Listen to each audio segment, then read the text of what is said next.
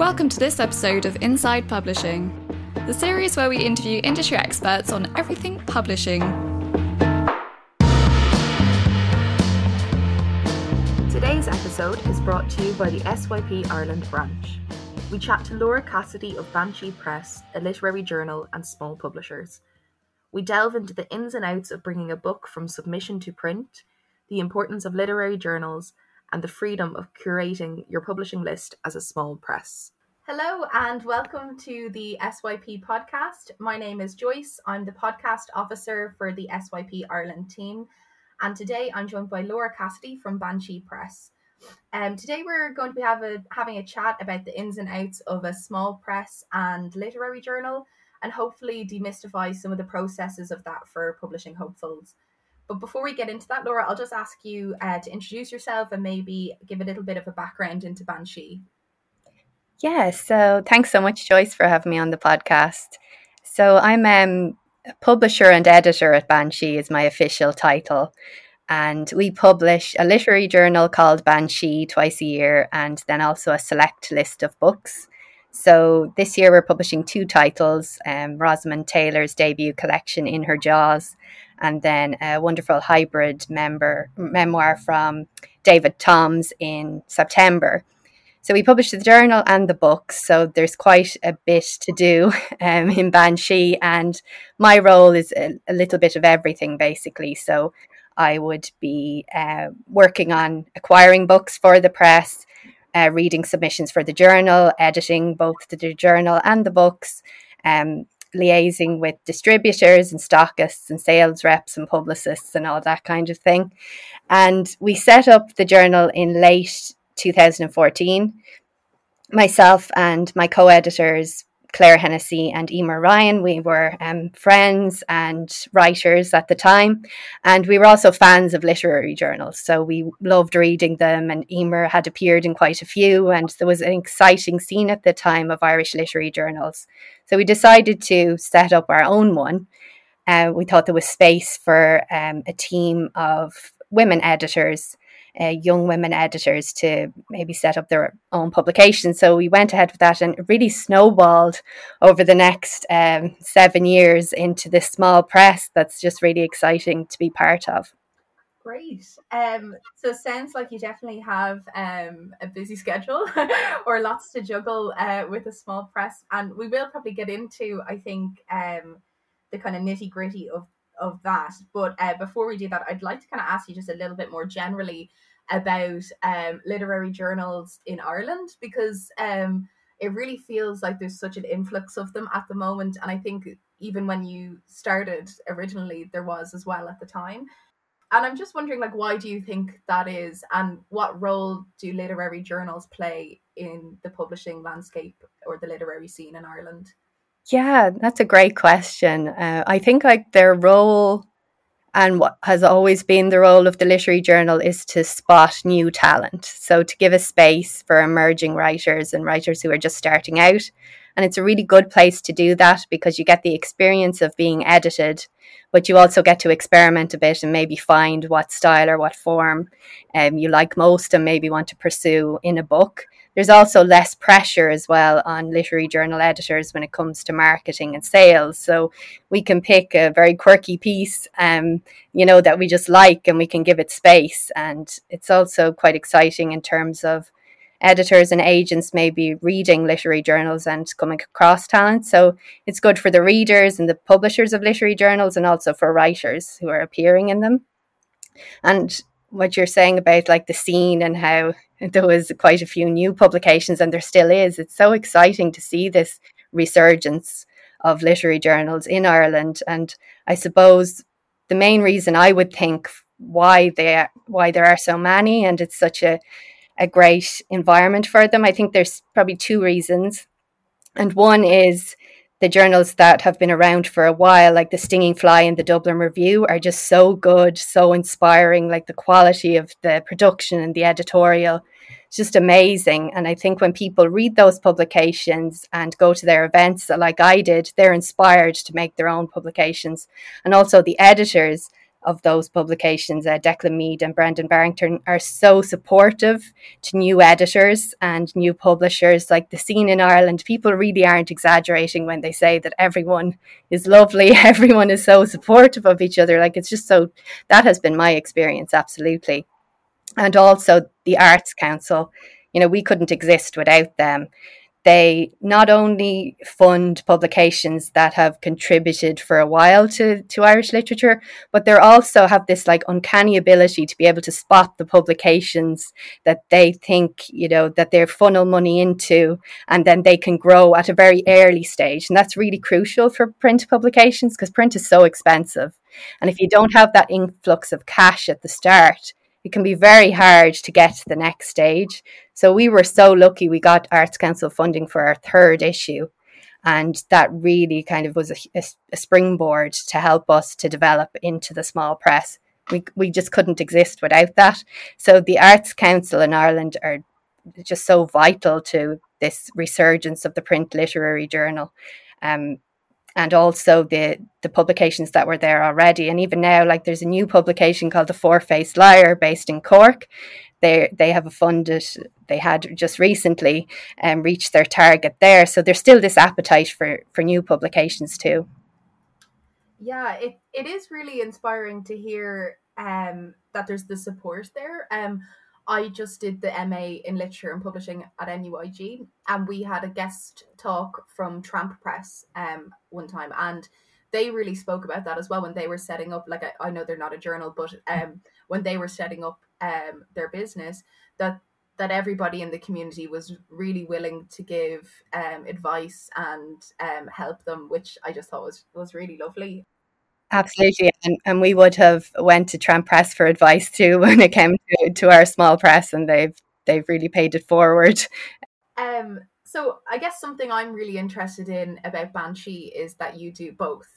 You have a literary journal and you print books as well. So why, like when you first decided to do that, why not just a journal? Why both? And like what are the challenges of doing both of them at the same time? How does the process differ for each? Yeah, I think from the beginning we did have the plan to have a small press eventually alongside the journal. All three of us had kind of worked with books in some capacity, so we were aware of not taking on too much at the very start. So we decided to set up the journal, and then we thought down the road we'll expand into a small press. But we expanded into the press a little bit sooner than we had planned, and that was because we were sent a book by a brilliant writer who we had published in the journal. She appeared in the first issue of Banshee. Her name is Lucy Sweeney Byrne, and that was her first time to actually appear in print.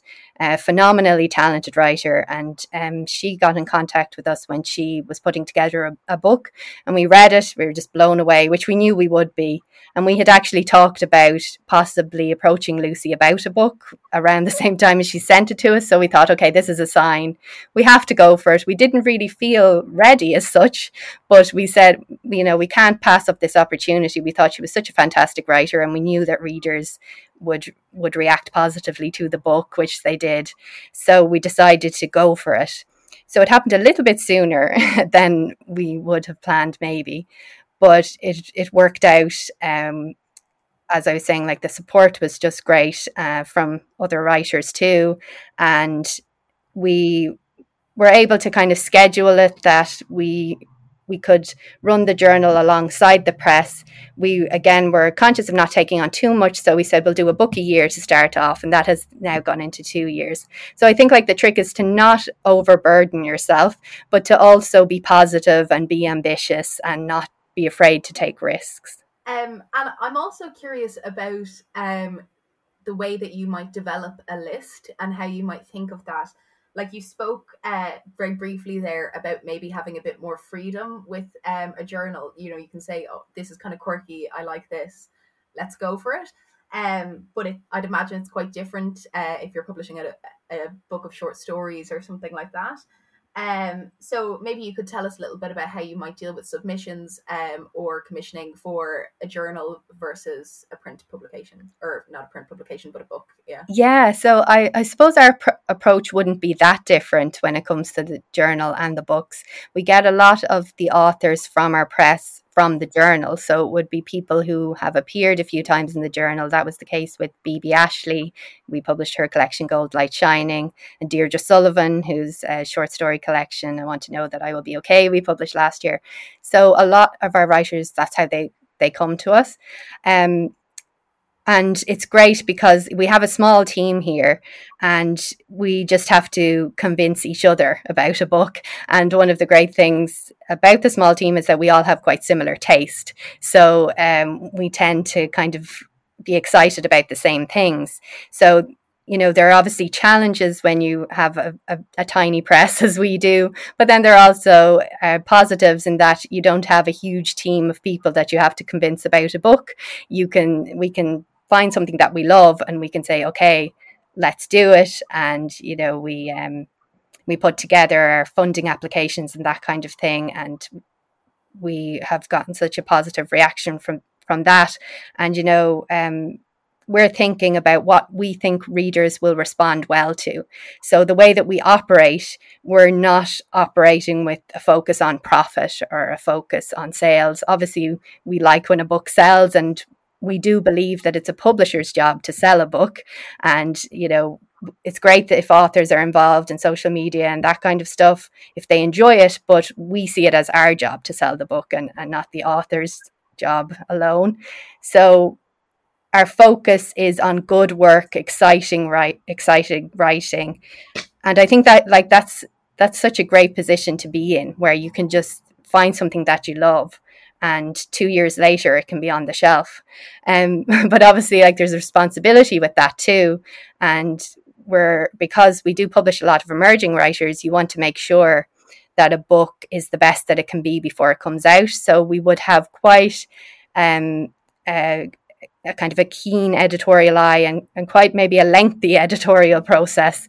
But we want to make sure that we're doing justice to the book that we have been sent. So yeah, that's a huge focus of ours, you know, preparing material for publication. So that would be the same with the journal as with the book. So there's a lot of crossover, I suppose. Yeah, I think that really shows that when you're picking a book, you're going for something that you think readers will really enjoy. And I think that's something that maybe sets apart a small press in comparison to a much larger one. Like I read Gold Light Shining and really loved it. And I did remember thinking, like, I'd never read anything like that. And it felt a bit unusual, you know, and it's really nice to see something like that being given a chance to be enjoyed when possibly it might not have been if it was a much larger publishing house. So when you select or commission something to be printed, how do you think of the whole list as how would that reflect on the press, or do you just look at each individual submission as what you might enjoy? As in, you know, you've had short stories and poetry collections, and I now see you've got Pacemaker, a memoir coming out soon. Do you think about the whole list in its entirety before you decide to publish something? That's such a great question, and I haven't really thought about it, but I'm thinking about it now. And yeah, because I think the journal definitely has its own tone and its own style. And to some extent, like, there's a lot of variation in the material that we publish. But overall, I've heard writers say, you know, I wrote this short story and I just felt like it was a fit for Banshee, or even that I wrote this with you in mind. So I think it does have a certain kind of voice, editorial voice, but also the material that's in it shapes the voice of the journal. So I think, like, the books that we publish are in conversation with each other. But when we're looking at a title, I suppose we're looking at what is this book, or what is this story, if it's in the journal, or poem or essay, what is it trying to achieve, and is it doing that? So the focus is usually on the book or the piece as a single thing. But then I think just because our editorial style and our taste, I guess, shapes the press. But definitely, if something came out of left field, that like something that was so different to anything we had published before, that wouldn't be seen as a negative for that publication or that book. So yeah, it's really interesting to kind of think about that, because there are definitely similarities between the different books that we have published. And I suppose that's for outsiders to kind of comment on, I suppose, and not for us to analyze too much. But great question. Is there anything that you would not publish? Like, is there any kind of genre or form that you would have decided that you would stay away from? So we don't publish children's fiction, and having said that, like, I come from a young adult fiction background, so sometimes maybe stories we publish might have a hint of the young adult genre. That wouldn't go against a piece necessarily, but we don't publish children's fiction. Other than that, like, we're very open when it comes. We're all fans of genre fiction, so we read everything, a mix of everything. Just in terms of thinking about what you wouldn't publish, if we thought that something would be offensive to any type of reader, then we wouldn't publish it. But beyond that, it's just kind of on the merits of an individual piece. So I'm wary that our listenership is mostly publishing hopefuls looking to get into the industry, and the publishing industry can seem very closed off, or can seem just kind of, it can be hard to find information out about the actual practical day-to-day of what it might be like to work in publishing. So I'm wondering if we could get more practical, and maybe you could talk us through the process of bringing a book from submission to print. Like, I'd love to know what a print run you might do, or what kind of ways you might market a book and things like that. Yeah, so as I was saying, a lot of our books tend to come from people who have been in the journal, but we do occasionally hold open submissions. So sometimes books will come to us from that. We've just held one so far, but we've got a really exciting title that's coming out next year that we'll be announcing in the autumn. So once we have picked a title, rather if it's from the open submissions, or if it's from an author but that maybe we have approached, or who has been in the journal and approached us, then we will have a discussion amongst the team and decide whether we're going to make an offer for the book or not. And we will then approach the author, and they will hopefully accept. And then we will get into the contract stage. So sometimes authors have an agent, sometimes they don't. We, as a small press, want to make sure that our contracts are very author friendly, that the team here are all writers ourselves. So we encourage, writers to get the contracts looked over. And once they're happy with that, we sign the contract. But while that is going on, often the editorial process has already started. So there will be a few different rounds of edits.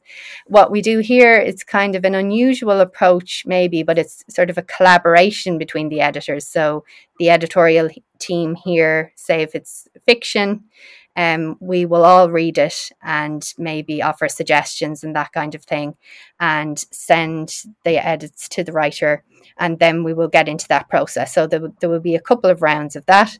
Meanwhile, I will be talking to our sales rep, Brookside Publishing Services. Our sales reps, they're fantastic, and we will be thinking, a good bit ahead about approaching booksellers and preparing AI sheets and all this kind of stuff. So everything is kind of happening all at once almost. We're also thinking about publicity, and for the poetry, we do that in-house, and then for the fiction, we have freelance publicists. So we think about the approach to that as well.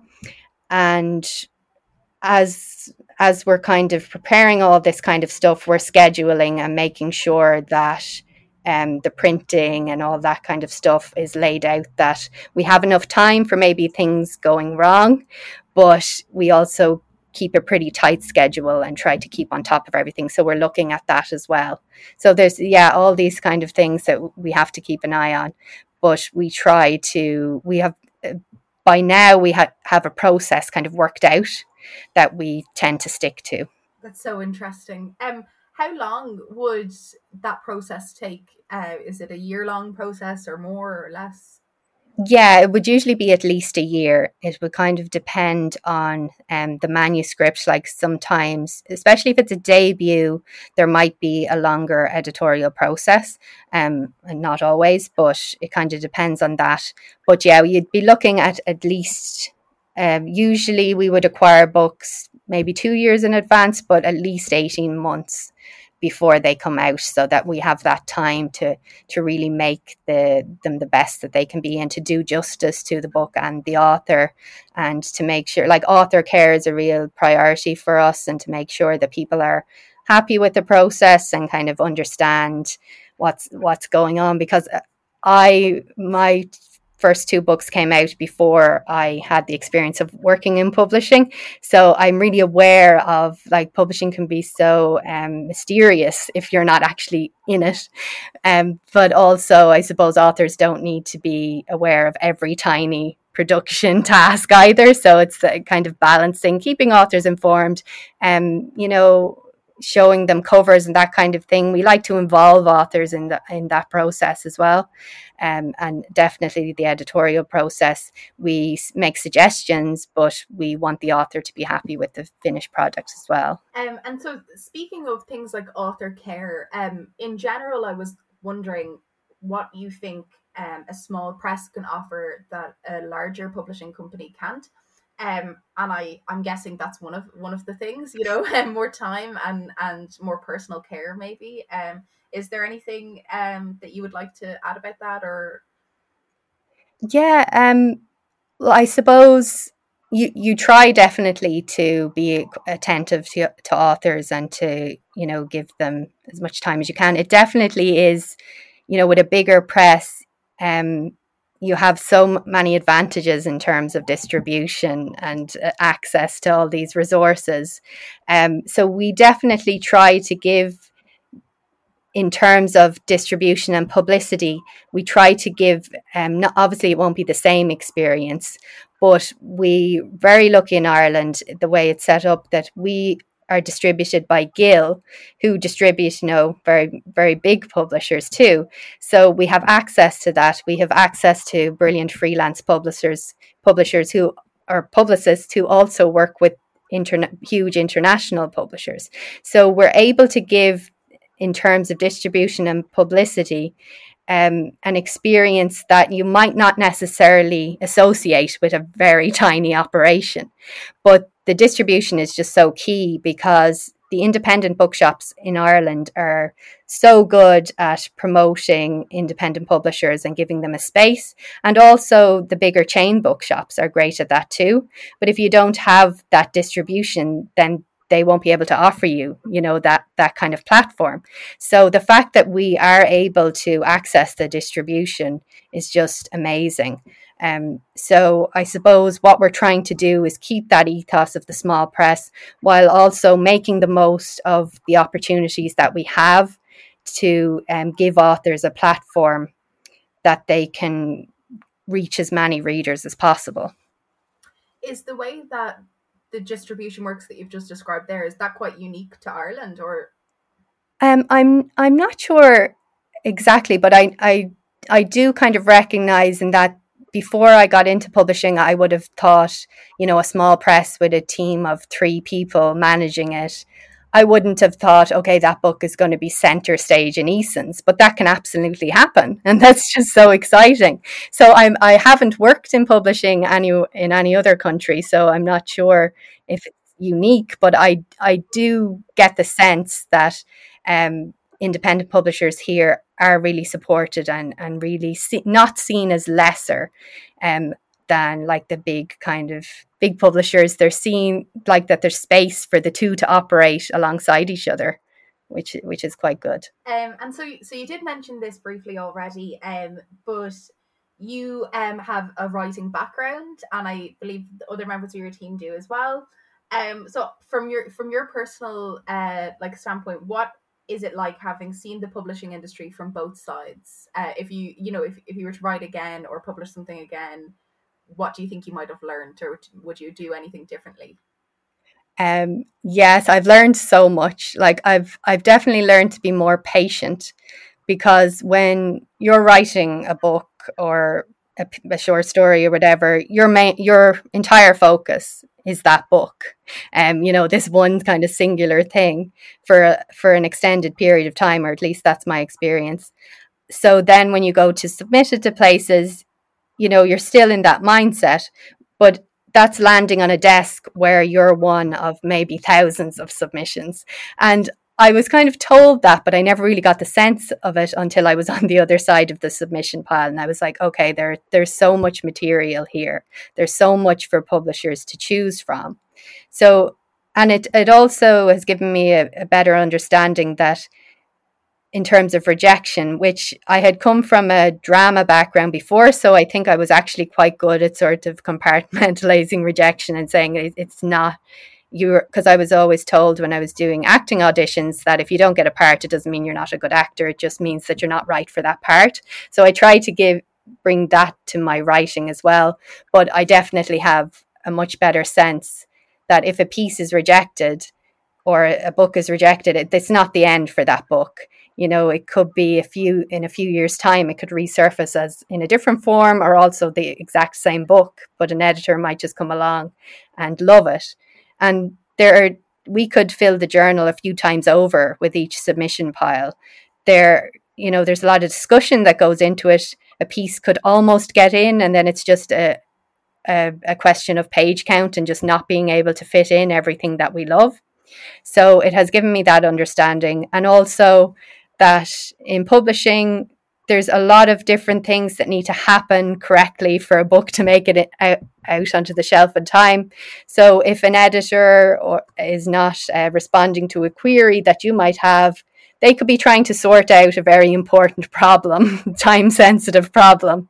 So it's not that they don't care about your email. It's that maybe if they don't sort out a problem, the book may not come out at all. But you, as the author, you're not going to be aware of all these kind of things that need sorting out. So definitely now, if I send out a piece, or if I send, a finished draft, I kind of sit back and I think when the person gets to it, that's when they're meant to get to it, and to not obsess about that kind of thing. It's good, obviously, to be extremely focused on your work and to really fight for it and all that kind of thing. But you also have to realize a lot of people in publishing, as yourself and your listeners will probably know, are overworked and have a lot on their plate. So just to kind of chill a bit is what I have learned. It's not a bad thing to have learned in life in general, as well as publishing. So we're going to kind of wrap it up now soon, but I wanted to ask you to tell us a little bit about the two books that you are publishing this year. I know one is already out, and I believe the second one is coming out in September. Yes, so Rosamund Taylor's debut poetry collection, we have just published that. It's called In Her Jaws, and Rosamund appeared in a couple of issues of Banshee, and we were just so impressed with her talent. And when she sent us the manuscript as well, Rosamund was the person that we had approached to see if she was working on a manuscript, and it's just such an exciting collection. And the hybrid memoir that we're publishing in the autumn is called Pacemaker by David Toms. And in it, he explores his experience of living with the congenital heart defect, and his experience of using walking as a way to kind of as a means of exercise, but also kind of as a means of meditation. And he is living in Norway. He grew up in Waterford, lived in Cork for a time, and he's now living in Norway. So the book moves between a few different locations, and we're very excited about that too. And it's just great as well, because readers of the journal also tend to keep an eye on our books. So we will have people ordering or pre-ordering our books, and telling us that they can't wait to read them. So I'm really excited to see the reaction. The reactions are already coming in from Rosamond's collection, and readers are responding so well to it. So I'm excited to see what readers make of David Tom's book, and if the advanced reader reactions are anything to go by, I think that Irish readers will really respond well to it. Exciting. Yeah, I can't wait to get my hands on them as well. On that note, you mentioned pre-ordering, which I know has a big role to play in publishing in general, but for a small press, like, is that a massive part of it, or?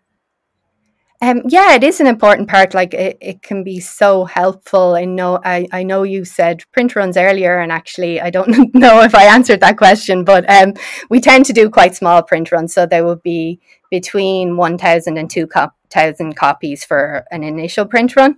But it's great with the pre-orders, you're kind of able to gauge, and also with the bookshop orders, a combination of different things and also similar titles in the market.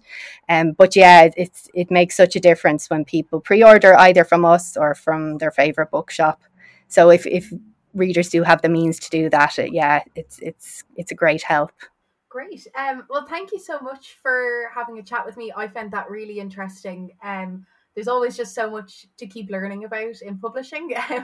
I've just started a new job in publishing, and I kind of thought I knew loads, and I've realized I actually hadn't even tipped the iceberg. So thank you for chatting with us about that. And thank you for everyone for listening. If you enjoyed this episode of Inside Publishing, you can find more via Apple Podcasts and Spotify. I've been your host, Joyce Dignam, and we'll see you next time.